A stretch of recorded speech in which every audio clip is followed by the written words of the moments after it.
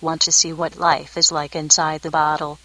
Djinn's Playground has its own Facebook page. The link to join is listed in the podcast show notes, which you can see only right here on mtgcast.com. Join today. We hope to see you nasty, degenerate bitches soon.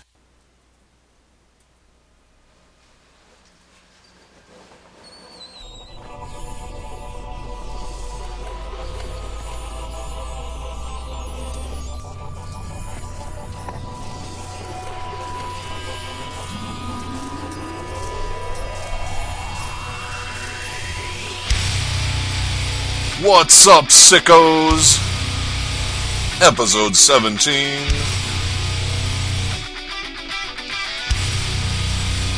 Oh, I can already tell this is going to be a good one.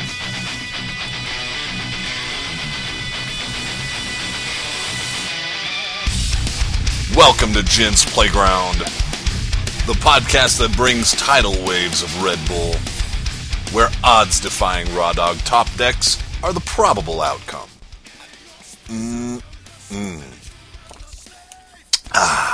You know what that is. That beautiful silver can of justice. We have a hell of a lot to go over on this show. We've got some magic stuff. We've got some news. We've got some soapbox stuff. We have a little introspective. Hell, we have a lot of shit on this show. I mean, that's kind of the nice thing about having your own podcast, right? You can pretty much talk about whatever the hell strikes you. That's my platform.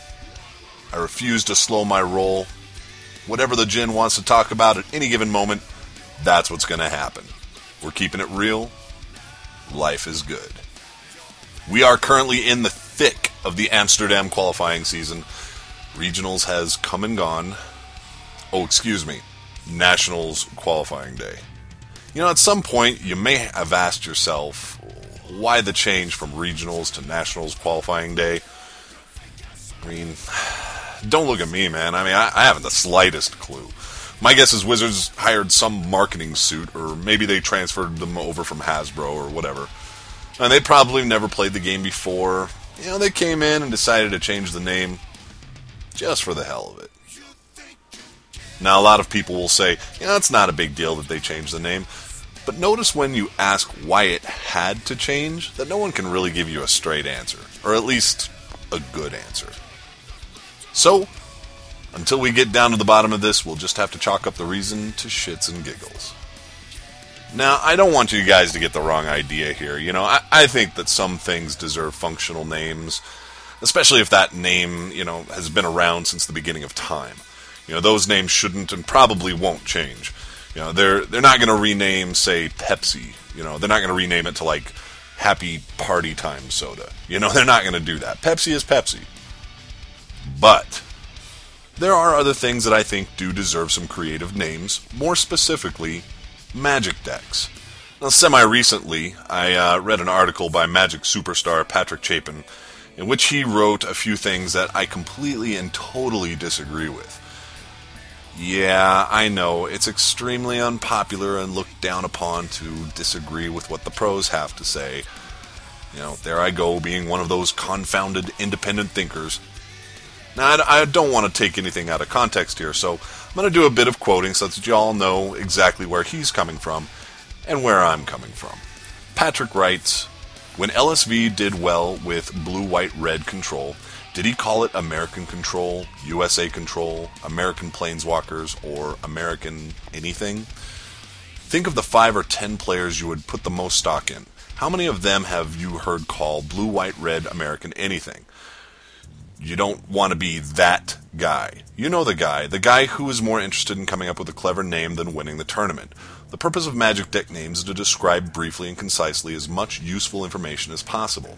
And he also goes on to write, all I am saying is that when someone sits down at a PTQ table, when they post a list in a forum, when they update their blog, or when they fill out their deck title of their deck list, when they write American Control, every non-amateur knows who the amateur is.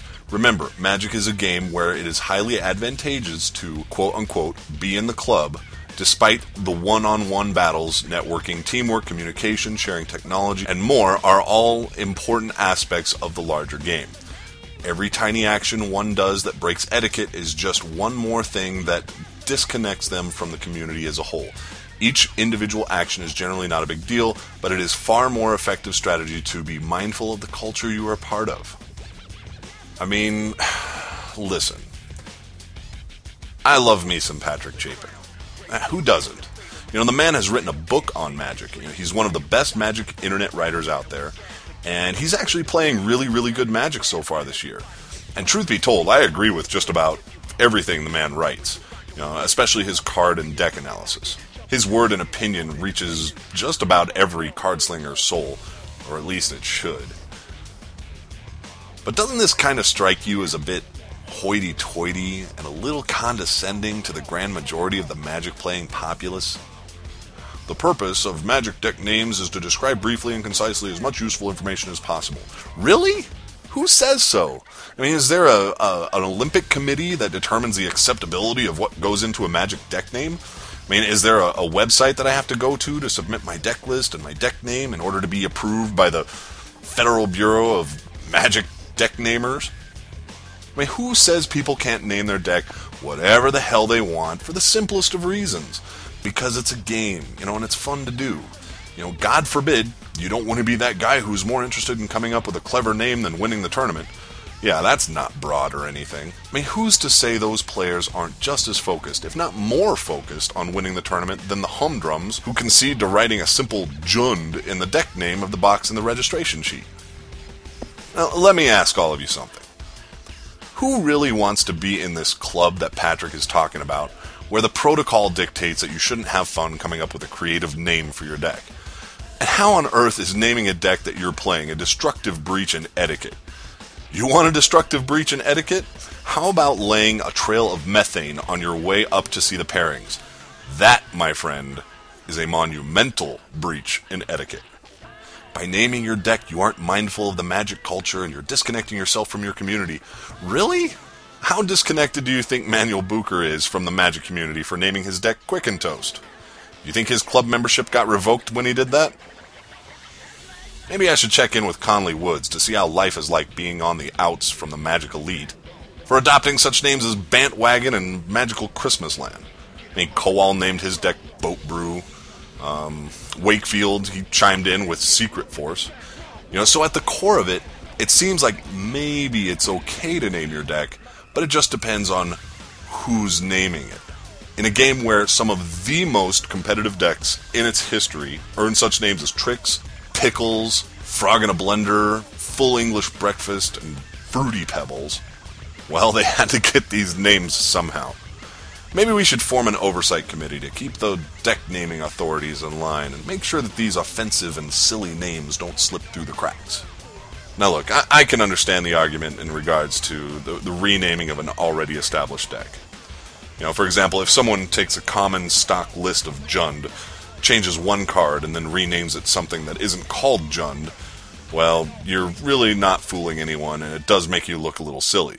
However, people who come up with their own flavor, who brew up something new and fun, regardless if they do well with the deck or not, they shouldn't have to feel like they are not part of the Magic community or that they're breaking some sort of unwritten code just because they slapped a wacky name onto their creation. I mean, maybe naming your own deck is vanity-driven, but so what?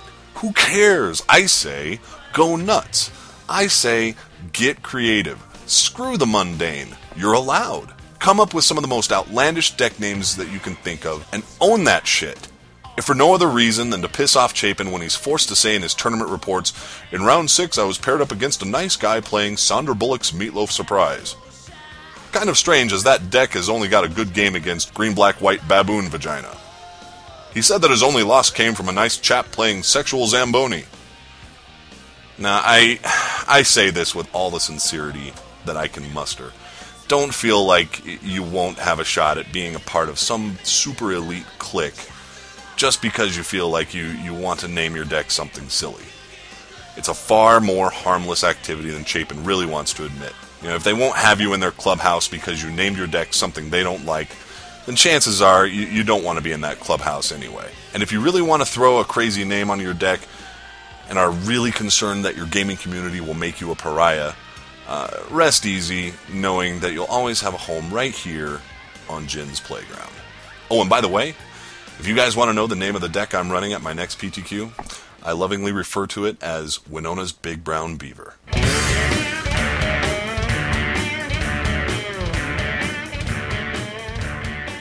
Well, it's that time of the year again where everyone works on their standard chops in the effort to qualify for Pro Tour Red Light District.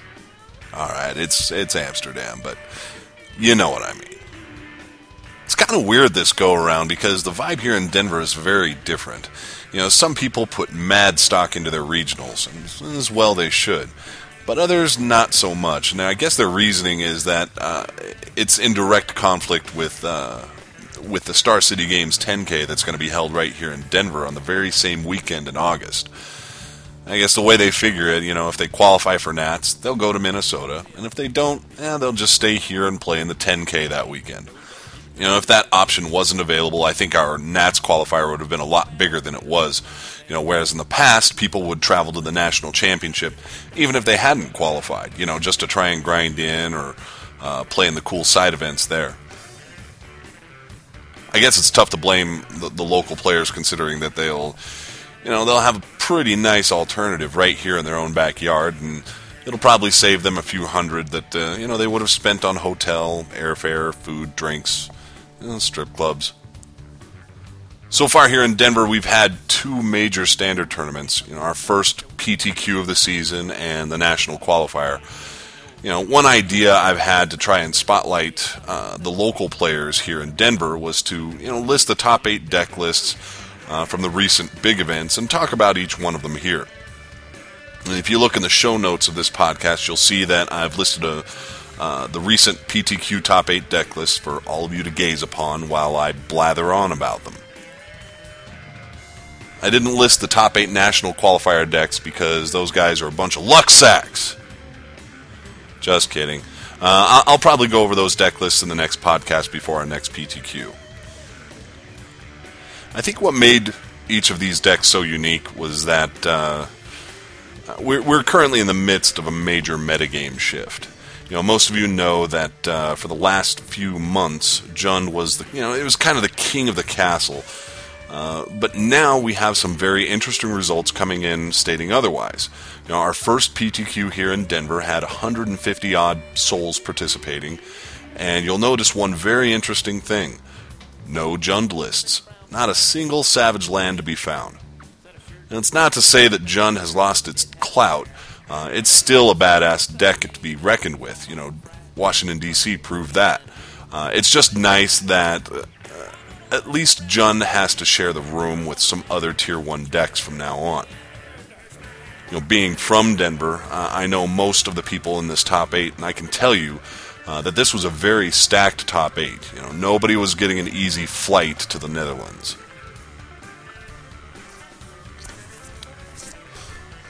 So let's take a look at these deck lists together. Or if you just want another website to view these lists from, head on over to frontrangemagik.com and click on the top 8 link to check them out there. But let's start with the winner. Big winner Tom Ma. He ran a Grixis control deck. As you can see, he went 6-1-1 and placed 8th in the Swiss, just barely making it in. Now, I went with a Grixis control list as well at the PTQ, but it was quite a bit different from Tom's list.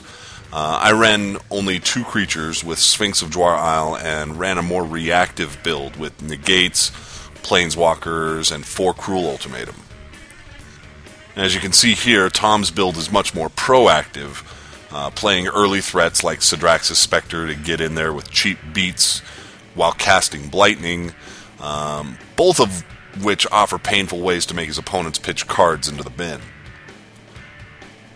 Siege Gang Commander is also interesting and can help shore up the aggro matches as well as provide a legitimate threat against the control-oriented decks.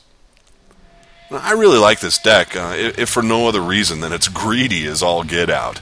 I mean, here you have a deck running both Blightning and Jace in the same deck, along with Cruel Ultimatum. You can pretty much guarantee that whatever spells he was going to cast were probably spells that his opponents hated. Having a deck that runs both Spreading Seas and Goblin Rune Blasters has the capability of just sealing the deal against Djinn strategies. Hell, against a lot of strategies. This deck is all about aggressive disruption and control, although I would personally enjoy having access to Duress somewhere on the board, considering how popular the Planeswalker control decks are becoming. Overall, though, I think this is a very tight build. It actually doesn't really surprise me at all that Tom, who's a really solid player in his own right, got himself an envelope with the deck. Moving right along to the second place deck, you see Tom Carmody, who placed 6th overall in the Swiss, second place at a 6-1-1 record. There are a couple of worthwhile differences from this blue-white control and your garden variety blue-white tap-out control. Carmody elected not to go with the Knight of the White Orchid Border Post Baneslayer package, and instead went with 3 Sphinx and put more emphasis on the actual cards he'd need to ensure board control. I think this deck is pretty solid, although I can see tiny little changes that I might personally make. I wouldn't really have an issue going up to 3 Negate, especially now with all the Planeswalker decks making the surge in popularity.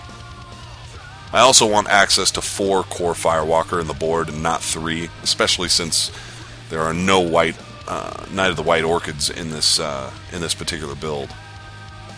I just have that much respect for the new devastating red deck that has recently surged in popularity.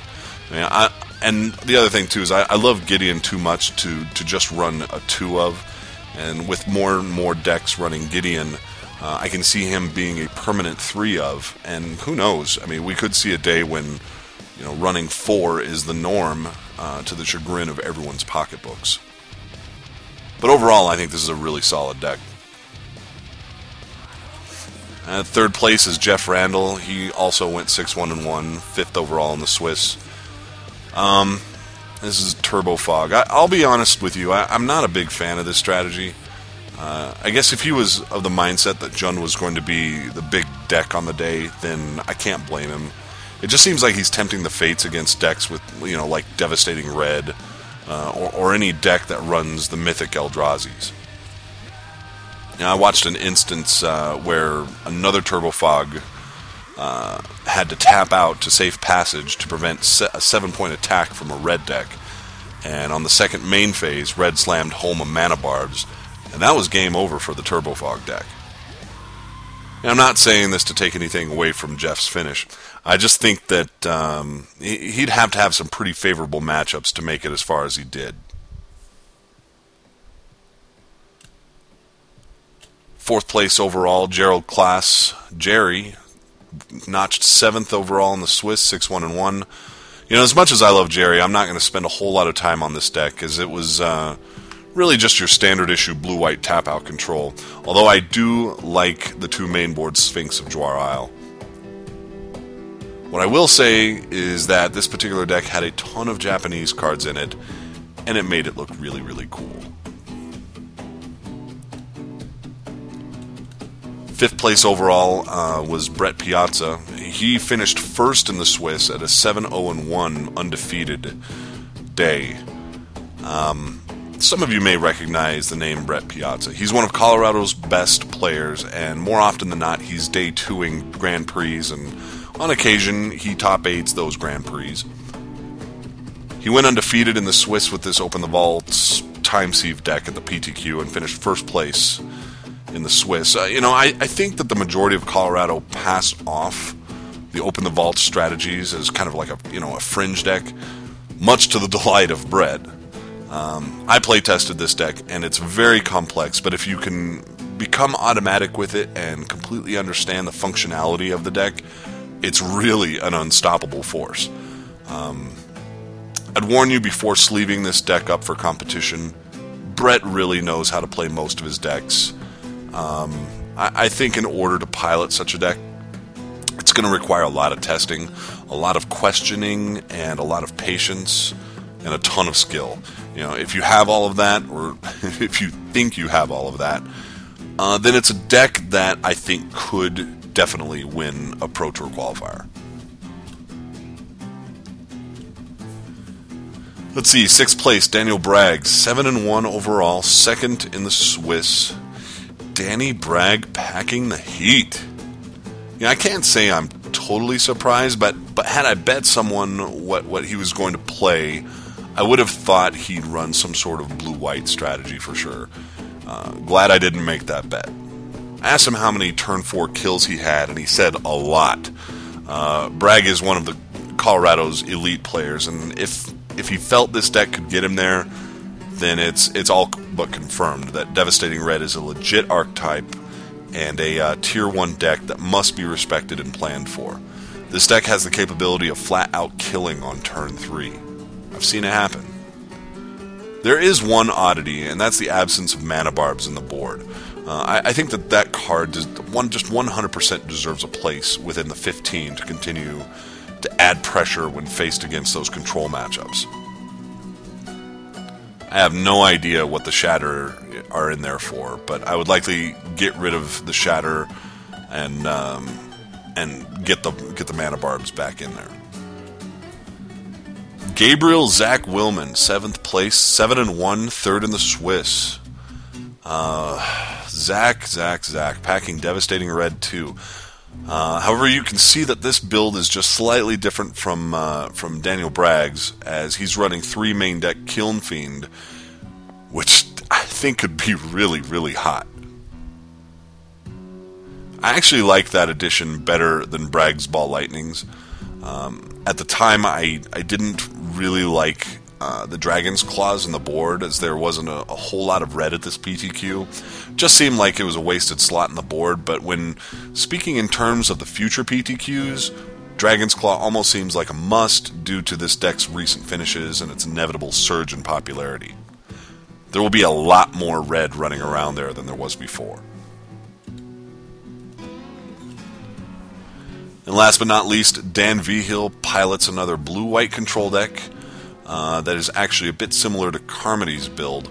Personally, though, I think Deprive is just an okay card in this deck and could probably be taken out for more Planeswalkers or hell, even Negate. I see Gideon and Elspeth in here as an Elspeth is a one of, and a Gideon is a one of, and I just think they're too good in this kind of deck to only pack one of them in here. I don't know, he may have only owned one of each. I doubt it, but that's his deck list. I mean, this deck also really doesn't have too many issues with creatures, and I think Negate just serves as an overall better counter in this deck than Deprive. Sure, bouncing a Depths or a Refuge is neat, but Negate or a Gideon just seems more neat. One thing I love about this deck is the Sea Beyond. Man, that card is bananas. I played 4 in my deck at the PTQ, and I was never disappointed to see it, and loved casting it. Again, I'd probably up the core Firewalker count from 3 to 4. Probably 4. Take the random 1 of Devout Lightcaster out of there, please. Just get that out of there. And I do like some Celestial Purge out of the board against red. This deck cannot afford to have a Mana Barbs played on it, and the Purge is a great answer. So there you have it, Denver's PTQ results. If you're out there getting ready for your own PTQ, here's the gauntlet that I would have put together to test against. First up, build Owen Turdenwald's Jund list from Grand Prix DC. Just because there are other options out there now doesn't mean that you can afford to sleep on Jund. If you're brewing, this is the first deck that you want to test against before moving on to another matchup. It needs to be planned for. I'd also include Jerry Thompson's Vengevine Naya. That's another deck to plan for. You should also have a solid blue-white control list. Brad Nelson's Grand Prix winning deck is pretty damn tight, so I'd probably use that list. You should probably put together a Super Friends list, aka American Patriot USA Commando Delta Squadron of Danger and Justice. You know the list. A few other decks to include would be Open the Vault's Time Sieve, Devastating Red, Mythic Conscription, and a good polymorph strategy. Wesco's got a good one. And I know it sounds like a lot of decks for a gauntlet, but Standard is a fairly healthy format right now, and these are legitimate options that you could very well run into at your PTQ. And I know that this has been talked about before, but you don't have to actually build these decks in order to play against them in testing. Just grab a Sharpie and some commons and start testing now. The important thing is the repetitions in an effort to get familiar with each deck's functional strengths and weaknesses. If you can't actually build it, just proxy it and you're good to go. So, this last PTQ that I played in, I did not do so hot. And there are a few reasons for this. I have a do's and don'ts checklist that I try to adhere to when it comes to playing in a major day-long tournament, and I think I did everything on the don't column of the list. For starters, in the weeks leading up to the PTQ, I spent a good deal of time attempting to come up with a deck, a completely original brew of my own that would have a great game against the bulk of the field. I spent a lot of time thinking about this deck, more time than I can recall ever spending on any deck. As the likely metagame started to take shape, my worst fears came true. The deck that I planned on running, the deck that I worked on for days on end, was just getting taken to the woodshed by the decks that we had anticipated would be there at the PTQ. Which of course led me to scrambling, to coming up with something to pilot in the days leading up to the event. I have the resources to run almost any deck I want, and in the end, after all was said and done, I settled on a deck that I had played only a couple games with. The deck list was fine. It had a great strategy for every imaginable matchup. The problem was, I wasn't fine. Mentally, I wasn't prepared to win an envelope. Seeing the remnants of my Djinn's original deck sitting in my deck box just served as this frustrating and discouraging reminder that I had failed in building this deck that I really hoped to be playing. And I just... I let it get to me. Fast forward to the night before the PTQ, and, here we all are, 2 a.m. in the morning, and we're building our decks, trying to figure out what should go into them. And here I am, knowing that I'm going to play a deck that I'm not terribly familiar with, while haunted with the knowledge that I'll be trying to be competitive on only 4 to 5 hours of broken sleep. I love me some Red Bull, but it's just too much to ask of that beverage to carry my ass through the entirety of a PTQ. Sure enough, I ran into some extremely bad luck in the first 2 rounds of competition, and there went my chance for Amsterdam. Just like that. I was completely out of the running, but, I stuck it out. What else was I going to do? I learned a lot about the deck I was running. Granted, learning about your deck during the actual event is not exactly optimal. Overall, not my best day. I read somewhere that the makeup of a champion isn't how he handles winning, but how he handles defeat. And after some reflection, I can't beat myself up over not running a deck that would have likely net me some pretty disappointing results, no matter how much juice I put into it. On the other hand, it's perplexing because, we'd think that after making the same mistake over and over again, we'd stop making that mistake when it comes to finding ourselves piecing together our decks on the eve of an event. Perhaps old habits die hard, but I don't believe that this is an unavoidable fate. Ultimately, I think if you don't set aside time to build and playtest the deck that you're planning on winning a PTQ with, then I think that you have you have to set some very reasonable expectations that may include not winning that PTQ.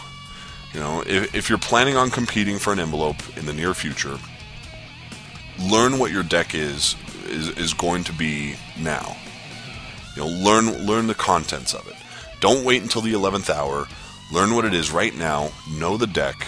Understand how it plays, how it sideboards, and most importantly, how it's going to win a PTQ for you.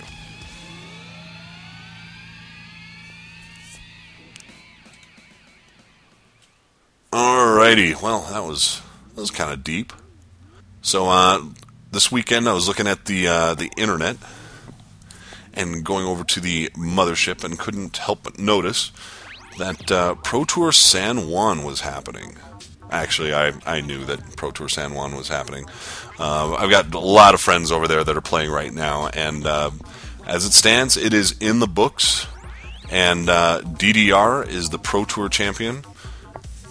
He's easily one of my favorite pros playing today, and I'm really happy for him that he's locked down this title.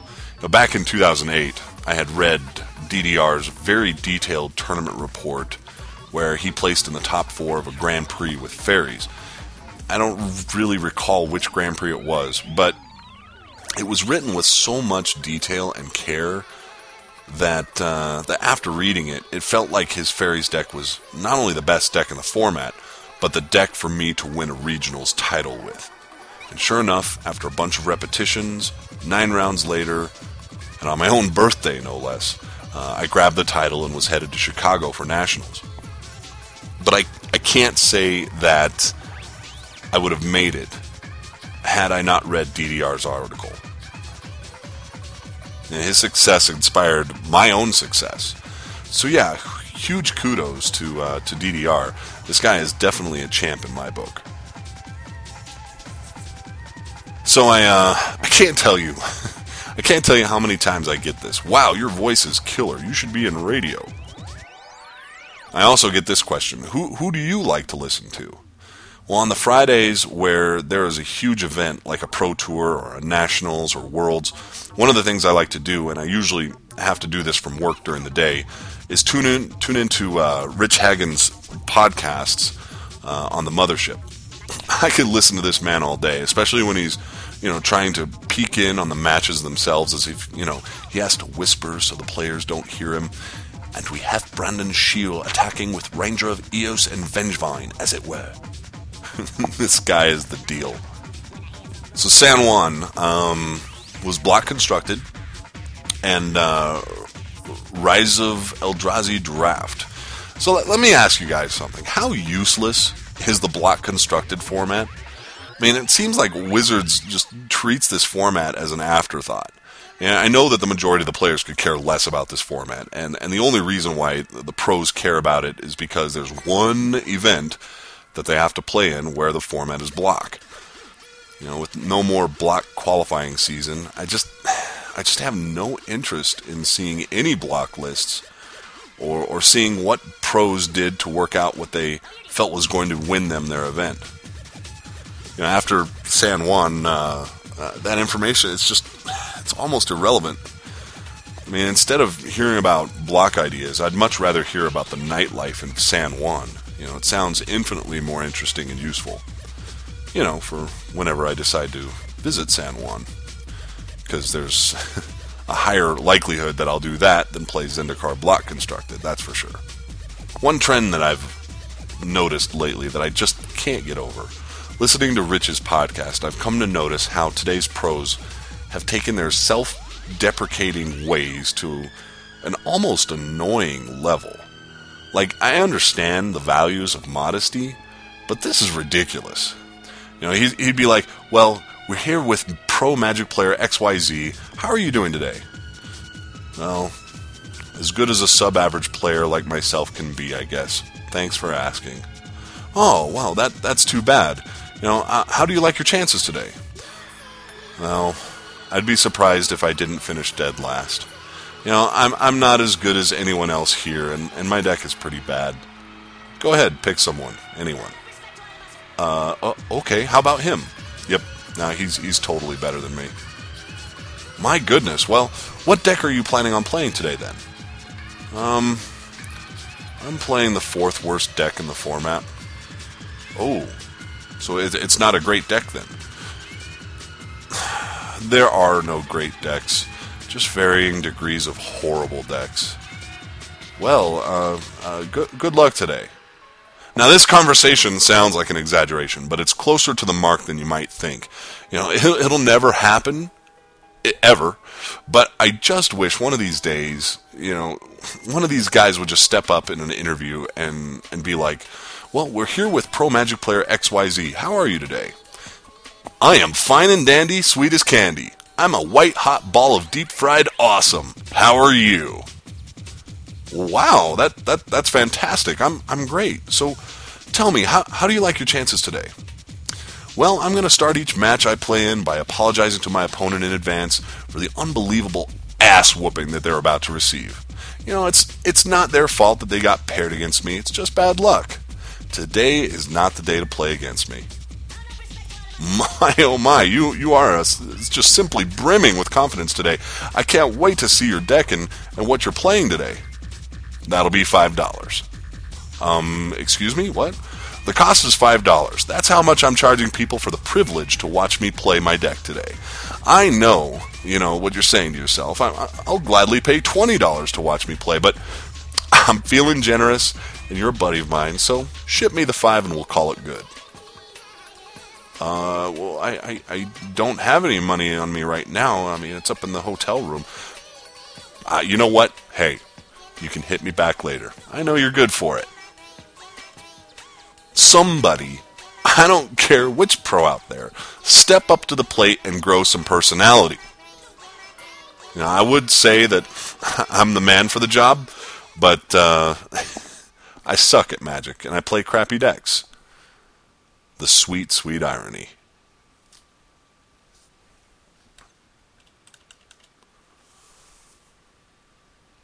Alright, time for some Magic news and community calendar.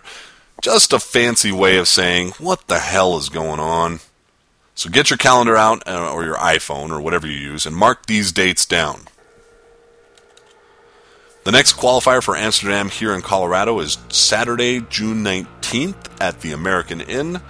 The format is standard, of course.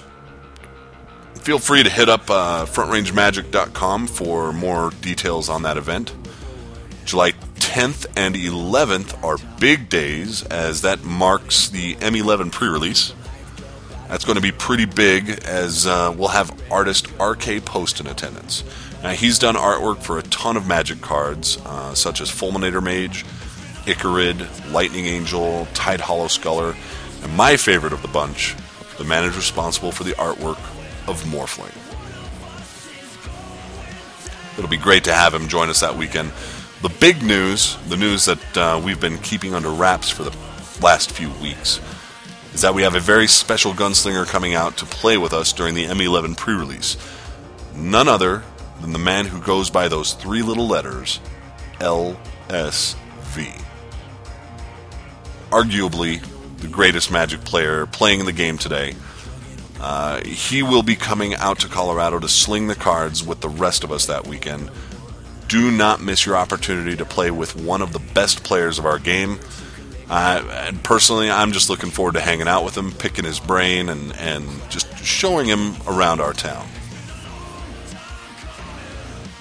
Now, I do have one more announcement, and this one not only applies to the local players, but applies to anyone in the United States who is considering coming out to Denver to play in the Star City Games 10K on August 21st through 22nd.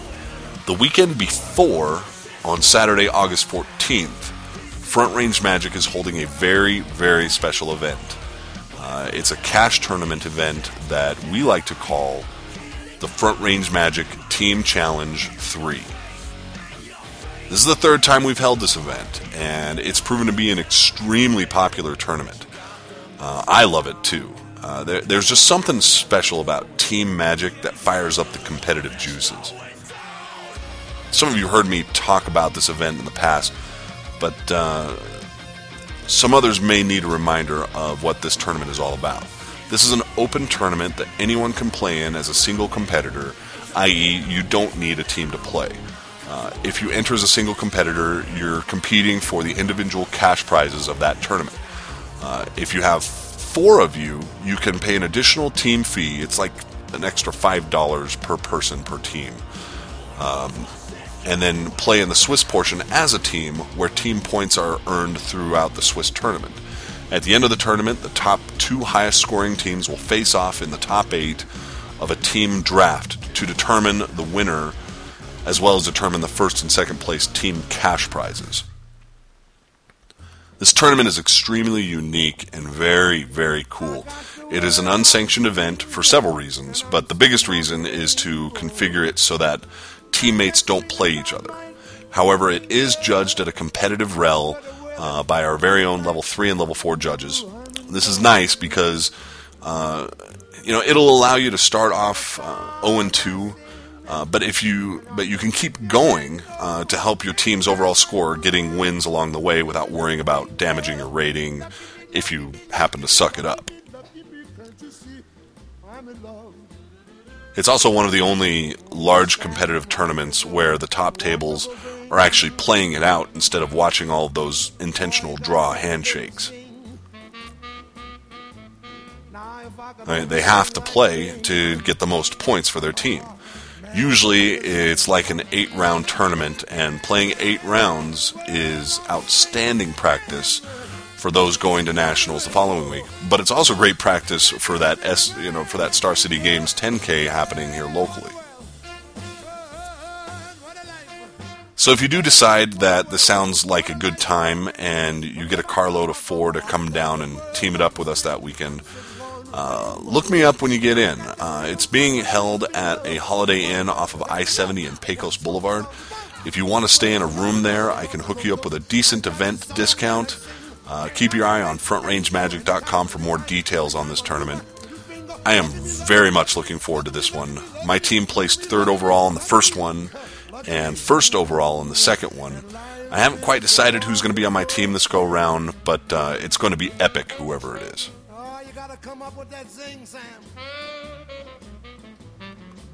Alright, it's time to wrap things up for this edition of The Playground. If you feel inclined, leave some feedback in the comments section of the show on MTGcast. Any questions, ship them to gintastic@gmail.com or join the Facebook page if you've got a Facebook account. If you're in the area and you want to play test or just hang out, you can usually find me at a little place called Enchanted Grounds on Friday nights and sometimes Saturdays. Hopefully we'll see you. Until next time, this is the Immortal Djinn signing off, saying peace, love, and tacos. Did I mention that Djinn's Playground has its own Facebook page? The link to join is listed in the podcast show notes, which you can see only right here on mtgcast.com. Join today. And yes, I am indeed a naughty temptress that demands a firm spanking.